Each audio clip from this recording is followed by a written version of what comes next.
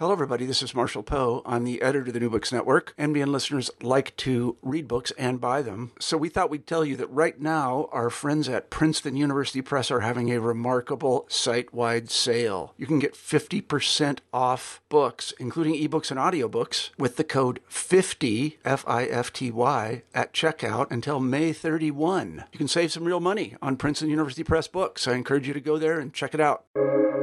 Welcome to the New Books Network.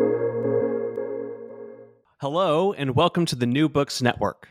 I'm your host, Ryan Shelton, and today I'm so pleased to be joined by Jean Burgess and Nancy Baym, authors of Twitter, a Biography, published in the summer of 2020 by New York University Press. Jean and Nancy, welcome to the show. So great to have you here. Thanks for having us. Hi there. So before we get into the book, I wonder if you could just share a little bit about yourselves, about your training and your interests, and how that's led you to work on this project. Jean, can we start with you? Sure. After being a musician for a couple of decades, I actually trained in English, communication and cultural studies, and then went on to the fairly new discipline at that time of internet studies, and eventually co-founded a centre at QUT called the Digital Media Research Centre.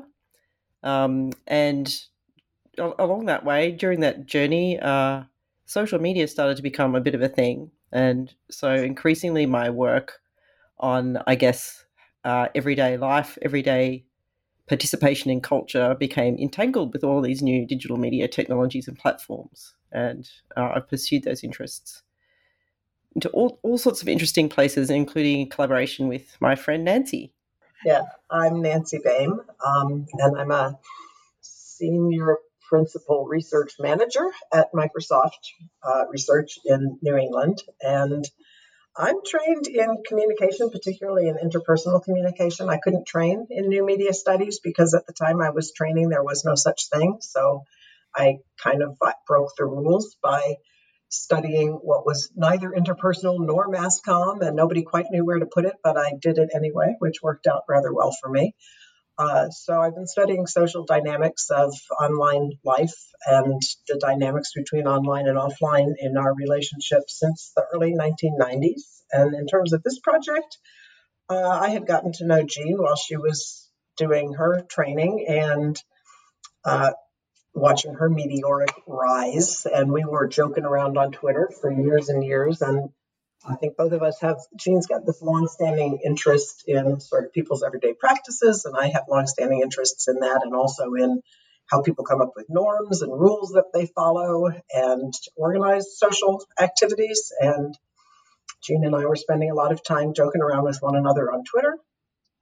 Conveniently, with the time difference, I get up just as she's getting a little loopy in the evening, and she's all ready to go just as I'm getting a loopy the next 12, 14 hours later. So a lot of joking around on Twitter led to a lot of noticing how everybody was telling everybody else that they were tweeting wrong and saying, gee, we ought to write a book about this. And it took some time to actually write the book, but that's where it came from, was just the combination of our own interests, plus our friendship, plus our continual observation that Twitter was developing norms about how to do it right, even though it was not something that ostensibly had a way to do it right or wrong built into it. I guess I should say in there that the core research in the book came about because I was lucky enough to be visiting Nancy's work as a visiting researcher. And during the time that I wanted to do stuff about, how do you study the histories of these platforms, even as they're evolving so rapidly? And during the time that I was there, Twitter decided to make available your complete user archive, your complete archive of tweets. And I thought, this could be an interesting thing to do something with. I remember texting Nancy at about, it was pretty early on a Saturday morning. I was in one of those moods, and I thought we should do something with this. And so that's where the actual the joke about writing a book turned into a research project that could then be converted into a book eventually. Yeah. Well, it's absolutely fascinating to hear how those interests led into this very unique book, Twitter, a Biography. So let's talk a little bit about this choice of biography as your method. With so much of the literature on big tech, we're kind of used to getting the behind the scenes into the proverbial smoke-filled room. I don't know what a smoke-filled room is in the tech industry, but your story is so strikingly different in that everything that you're writing about, for the most part, is kind of out in the open. So I wonder if you could take us into the book by telling us what the book is not, and then share with us how it is that you tried to approach your subject. Well, one thing that the book is not, as you've alluded to, is a corporate biography focusing on the, vape-filled rooms. I hope Jack doesn't sue me there. Jack's Airwater room. There is already such a book about Twitter called Hatching Twitter by Nick Bilton. It's a very popular kind of corporate biography.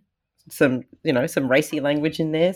But there's two reasons that we weren't writing that book. For one, there already is such a book. The other reason is also, as you've alluded to, very few researchers, scholars, students can get inside a company or, inside the tech of a platform to observe it directly. But even more importantly than that, platforms aren't wholly produced within those smoke-filled rooms or inside those pieces of software and hardware.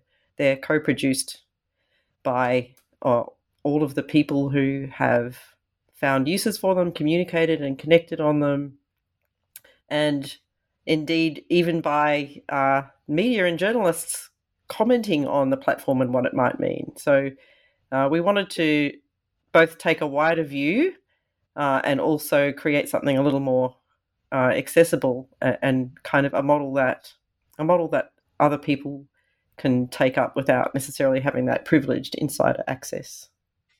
You want to add anything, Nancy?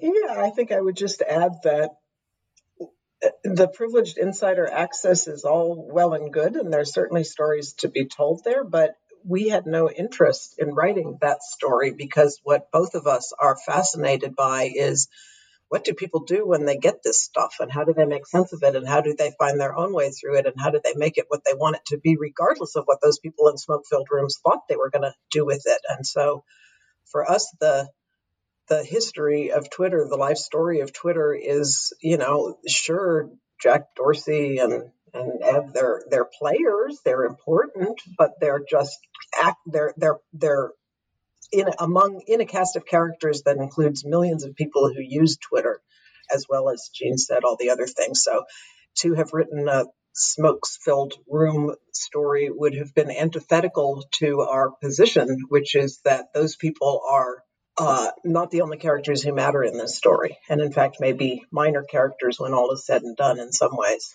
It's very good, and often the people who are shaping this platform are the users. And while the company has this major role, they're in many cases reacting. And so we really, in the structure of the book, you take us through these three major conventions, and often initiated by the users, and then it precipitates this wave of transformation. So let's talk about the first one of these, which is the @ convention, the @ sign. So how did this feature emerge from the early adopter community, and how did it start to change what Twitter fundamentally was as a platform? I think it helps if you go back to Twitter's origins and remember, as your listeners may well not, that Twitter began as an SMS messaging service, and it was really designed as this sort of locative media where you would be able to check in with your pals. So it had this very ephemeral, chatty, you're probably talking to people you already know. And the other thing that's important to realize about extremely early Twitter is that it had a public timeline where every single tweet was available, so that if you logged on to twitter.com, you would see every single tweet that people were tweeting, which is kind of unimaginable now. The internet would explode, but that was the interface. So imagine this long stream of messages and people are trying to have conversations with one another without any way of indicating I'm talking to this person, without any way of linking things to one another. So with the @reply, like all of the conventions or features that we talk about in the book, there were some very real communication needs where people were just like, I'm talking to particular people and I need to be able to indicate that and coordinate it somehow with them so they know that this was a reply. I mean, it's not even communication 101. It's like 001. Jean? Like, yeah, absolutely. And even at that early stage, you see people borrowing from a bunch of other technologies that were around at the time. So that the was used to kind of mark location, as Nancy said, or mark an activity. So, I'm at running errands. Oh, yeah, those other early uses, right? Yeah, and even right at the beginning, there were competing ideas about what everyone sort of had a sense that there was kind of too much stuff on the platform and there had to be a way to organize it. But there were competing ideas about how to organize it. So some people wanted to make the information better organized. So at location, I am addressing this tweet at a person. Other people pretty early on started to see that you could use the at to actually maintain a conversation. And we see this tension between this informational and conversational use of the platform right from the beginning, and people explicitly kind of taking to their weblogs, which is a thing that people had at the time, to have this debate and just really earnest debate and discussion about what this feature, the at could be for, and what this new platform Twitter was, and what it was for. So right from the very beginning, there was kind of a core community of users who really had ideas about how this thing could work better, what it could be for. Meanwhile, the developers were just trying to make the thing not fall over because they had bigger problems with the infrastructure on the back end and so on. Yeah, I remember talking to people at that time, and somebody who was in with the people in the smoke-filled rooms, and say, why doesn't this? Why doesn't that? And they were like, oh, honey, we're just trying to make the thing stay up from minute to minute. Who's got spare cycles to do that? I think when Oprah famously posted her first tweet, they were virtually, running a separate instance of Twitter off someone's laptop or something. I mean, I could have the details wrong there, but it was pretty touch and go is the point. Wow. In this chapter on the at, you mention this concept of the performative element. So it started to become this interesting way of people realizing that there's this divide between the kind of the intimacy and the public nature of this platform. Could you talk a little bit to that dynamic? The point that I would make is that what made social media a distinctive paradigm in the history of communication was a bit of a convergence between intimate, interpersonal communication, sharing everyday life details, and publicness, including conversing about public issues, including news and politics. And it wasn't just that both of those different things happened in one platform, it was that they really affected each other, so that everyday life was more public, and so that public concerns were communicated more through everyday experience and through friendships. And that was a live tension, I think, that was really attractive and interesting, actually, about platforms like Twitter early on. That I was just going to say that tension between the intimate and the news becomes pretty much the core tension of Twitter. And we did not go into the book saying, let's write a book about how Twitter went from being an intimate network for friends into a place for late-breaking news. But it ended up being that book just because through the process, what we unpacked with the at reply and the other two features was the ways that as these features got invented and implemented, they became part of a shift away from the intimate and the personal and the ephemeral and the just hanging out, just checking in origins of Twitter into this fast breaking news kind of platform where, as I said on a panel the other day, if you want to go on Twitter and just hang out and be social, it's almost a resistant use of Twitter now, whereas originally it was the intended use. So that back and forth between this is a place where you should be serious and talk about your profession and talk about world events and make sure that you're putting forth a persona that's imminently marketable and hireable and an expert in something, versus this is the place where you hang out with your friends and where Jean and Nancy make bad jokes in the morning and late at night and try and make each other laugh, right? Which was what first drew people to Twitter. It's so interesting that you mentioned how in the early days of the app, people were also using it for the location nature of actually being at a place. And this next convention that you devote your attention to, the hashtag, almost seems like a way of creating virtual spaces. And in fact, you note that early on, the hashtag was often used in correlation or even as a proxy to actual spaces like academic conferences, for example. So what led to the hashtag, which is now so ubiquitously associated with Twitter, but it's also ubiquitous in so many social media platforms? And then what are some of the conflicts that debates around the proper use of the hashtag has introduced? So the hashtag comes about kind of intentionally, because people are trying to figure out, again, just as people are trying to figure out, how do I reply to somebody in a way that makes it evident? You have this problem of tons and tons and tons of people tweeting in real time, and sometimes they want to tweet about a thing, and they want to be able to find other tweets about that thing, and whether that thing is a location or an event or a disaster, they need a way to mark, this is a tweet about that thing.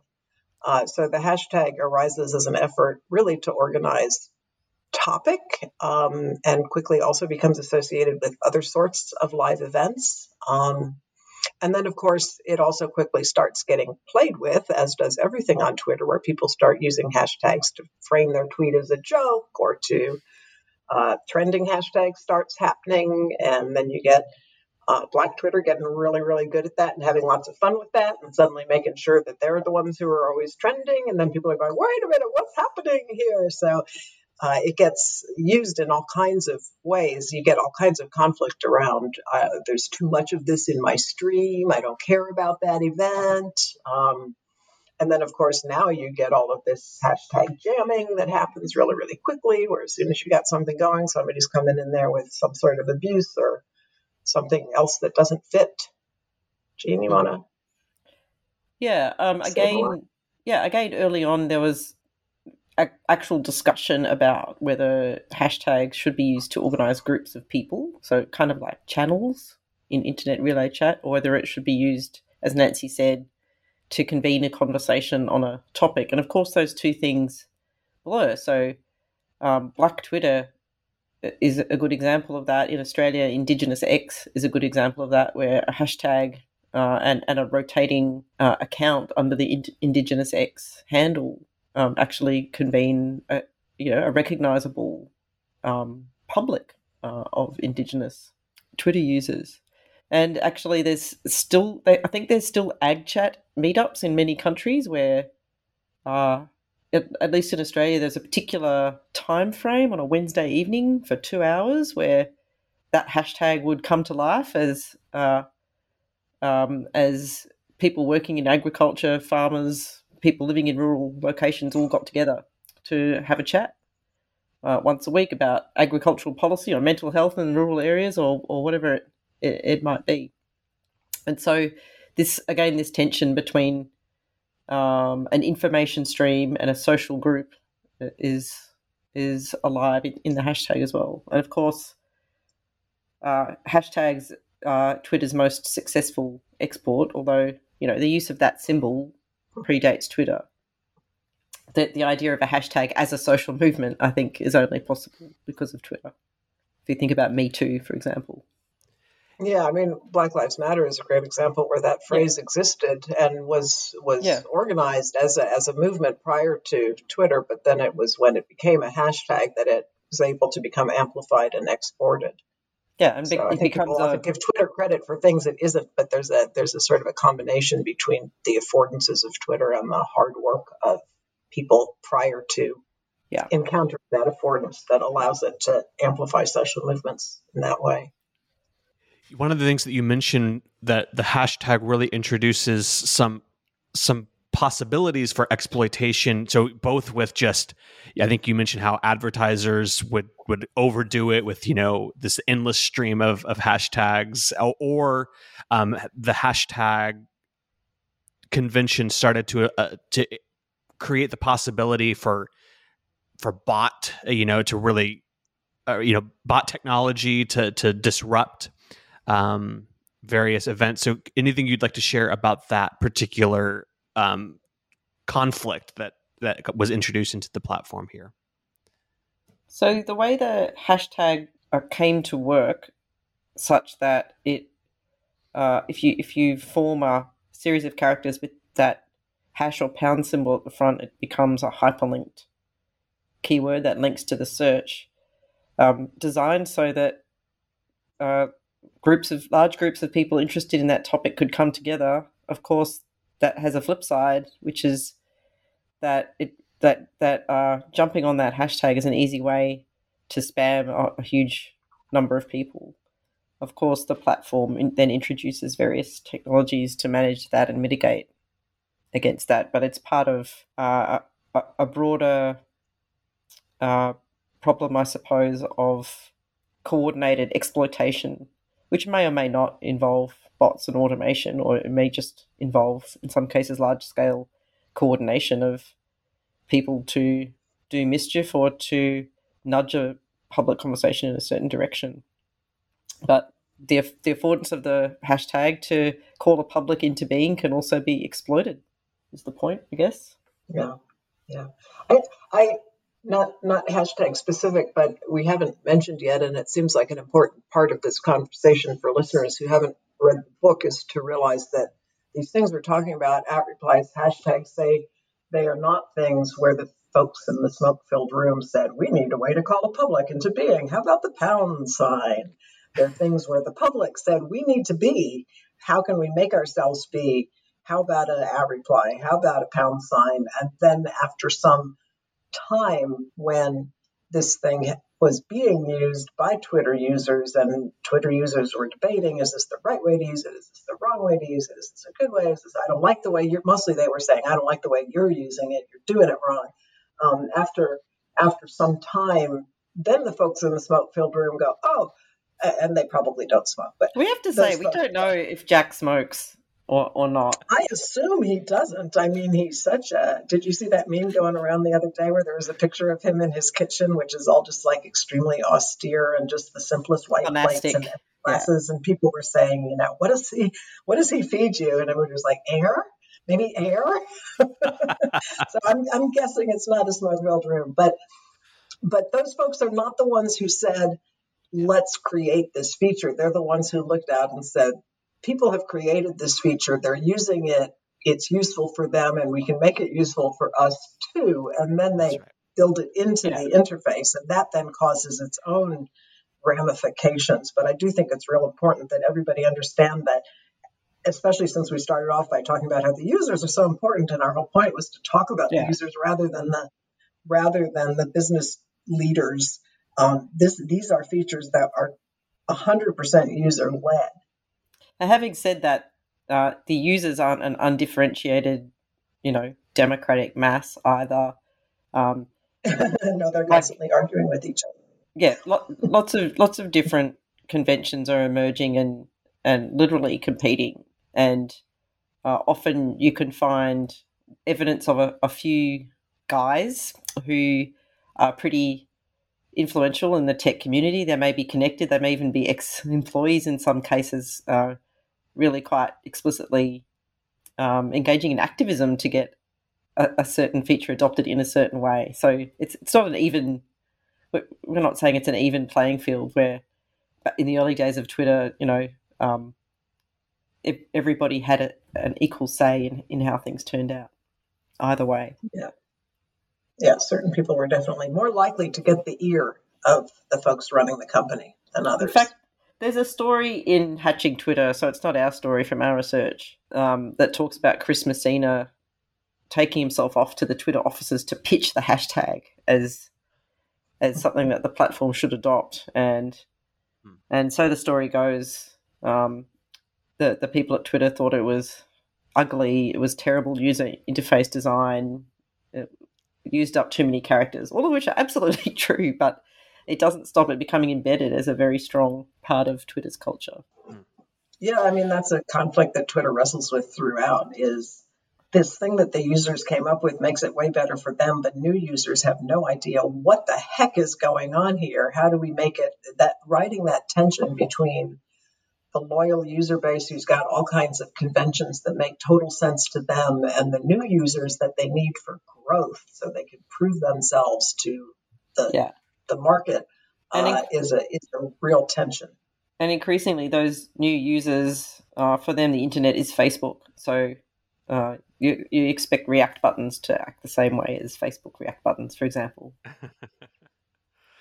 Mm-hmm. So in this user-led kind of evolution of the program, you've already started to touch on how etiquettes or norms start to evolve, and I think where this really comes to a head is in your last convention is the retweet, which really starts to create some distance between early adopters and expert users with mainstream usability, and then of course metrics and measurability.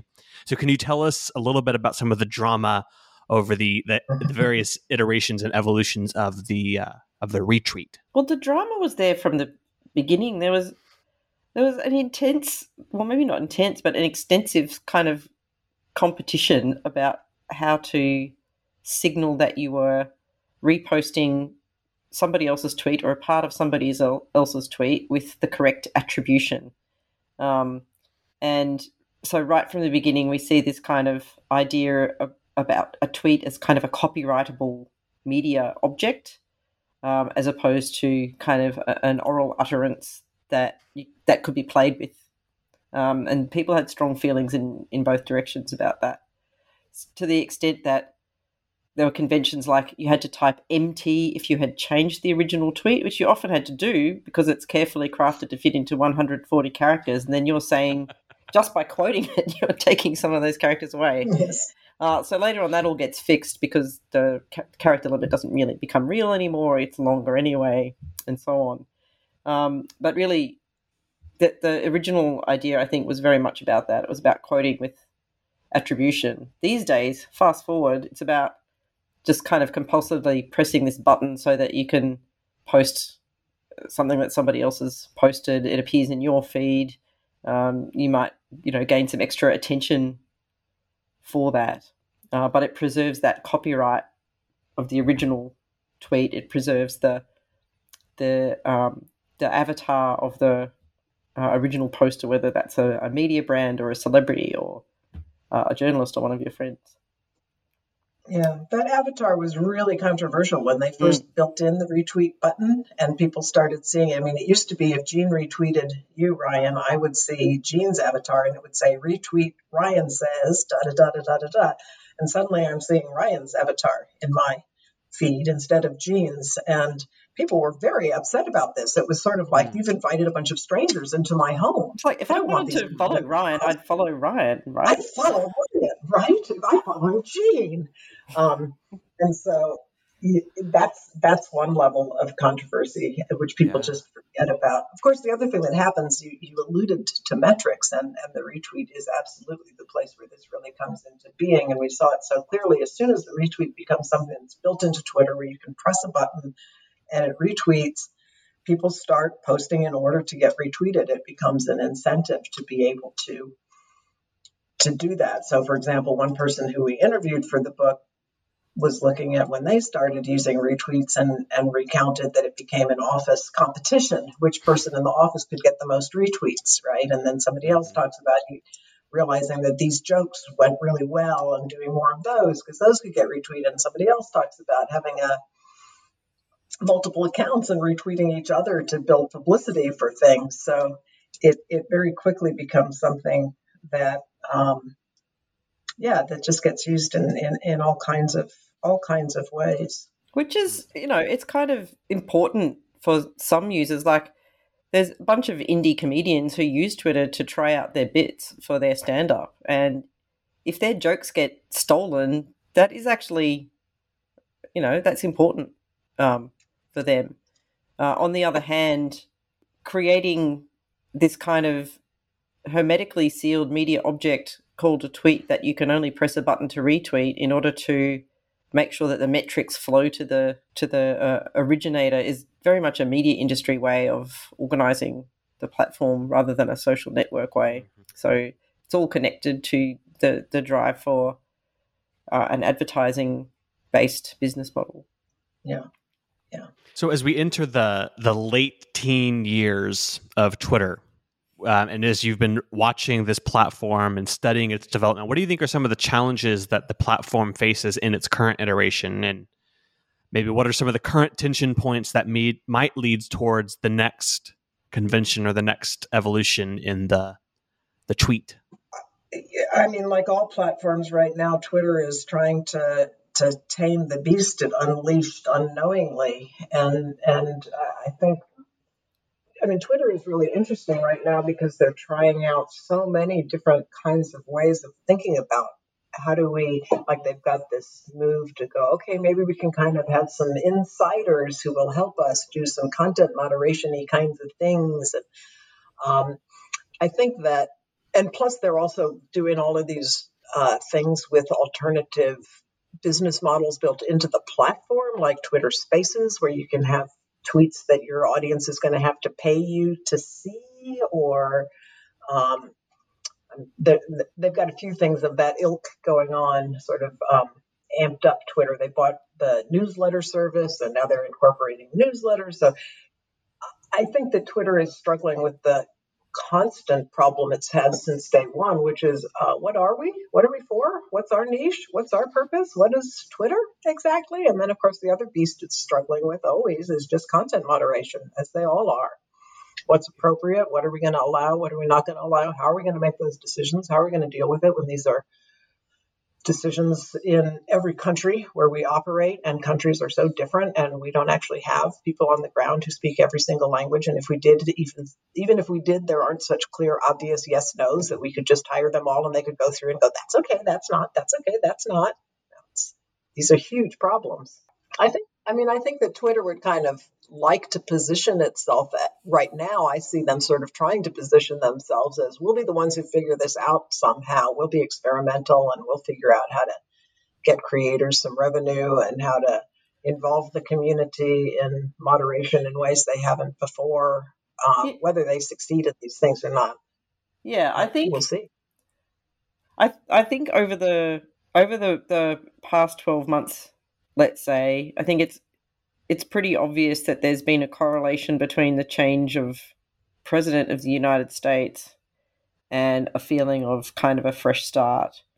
Twitter was very slow, actually, to engage with its user base around issues of abuse and harassment until it became very clear that these were issues of kind of the security of world peace, quite literally.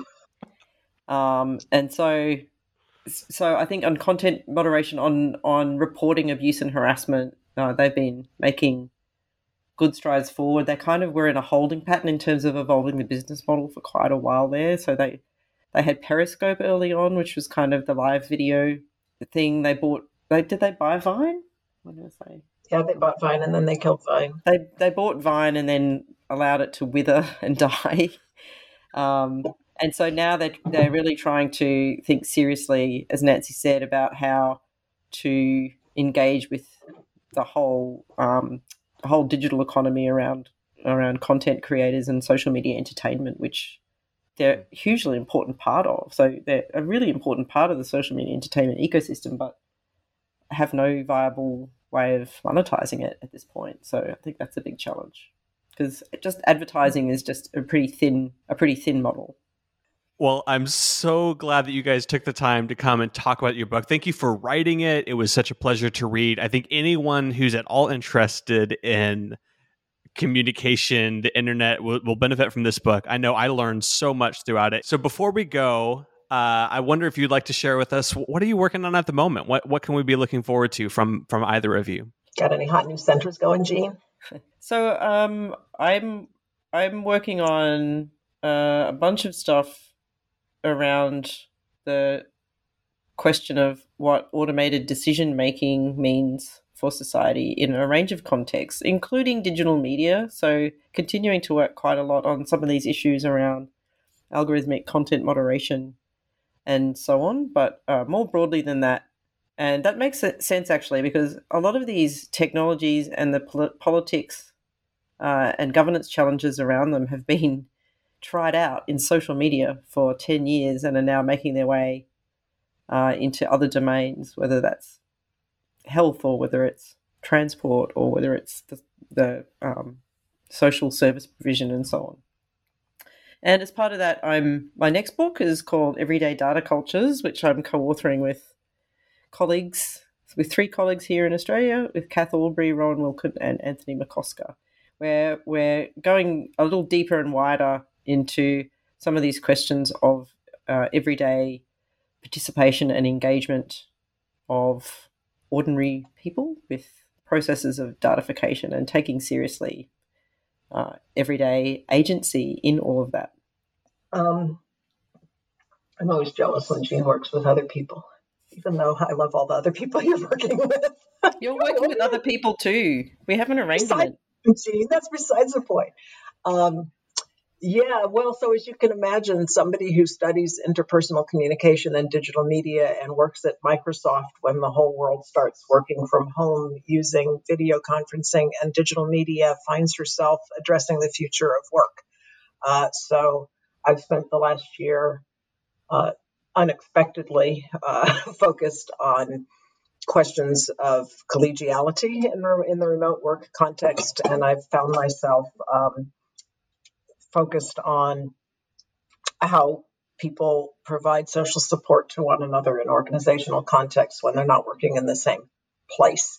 So in a way, it's a turn away from the kinds of things we talk about in Twitter. On the other hand, it's still about people's everyday practices using media in order to create supportive relationships in a space where, like Twitter, the assumption is you're supposed to be doing serious things, but those ephemeral fun things are actually so critical to the social fabric.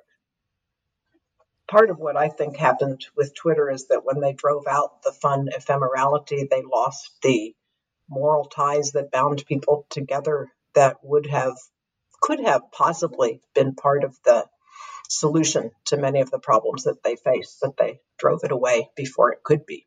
If you make something all about look at me, look at me, look at me, and you go, yeah, its point is to make sure people look at you, then when people are looking at the wrong person, you don't have a lot of institutional legs to stand on. Whereas if you create something where it's about let's support each other, then you've created a very different dynamic. So I'm trying to move toward that. Let's support each other in the workplace.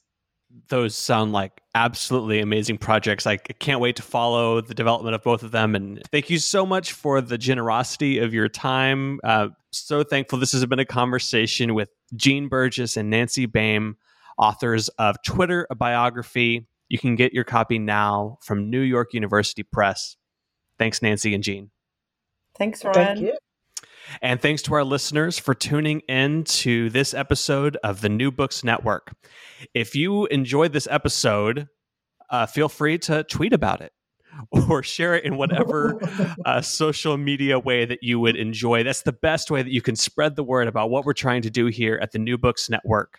That's it for now, and I hope you have a great day.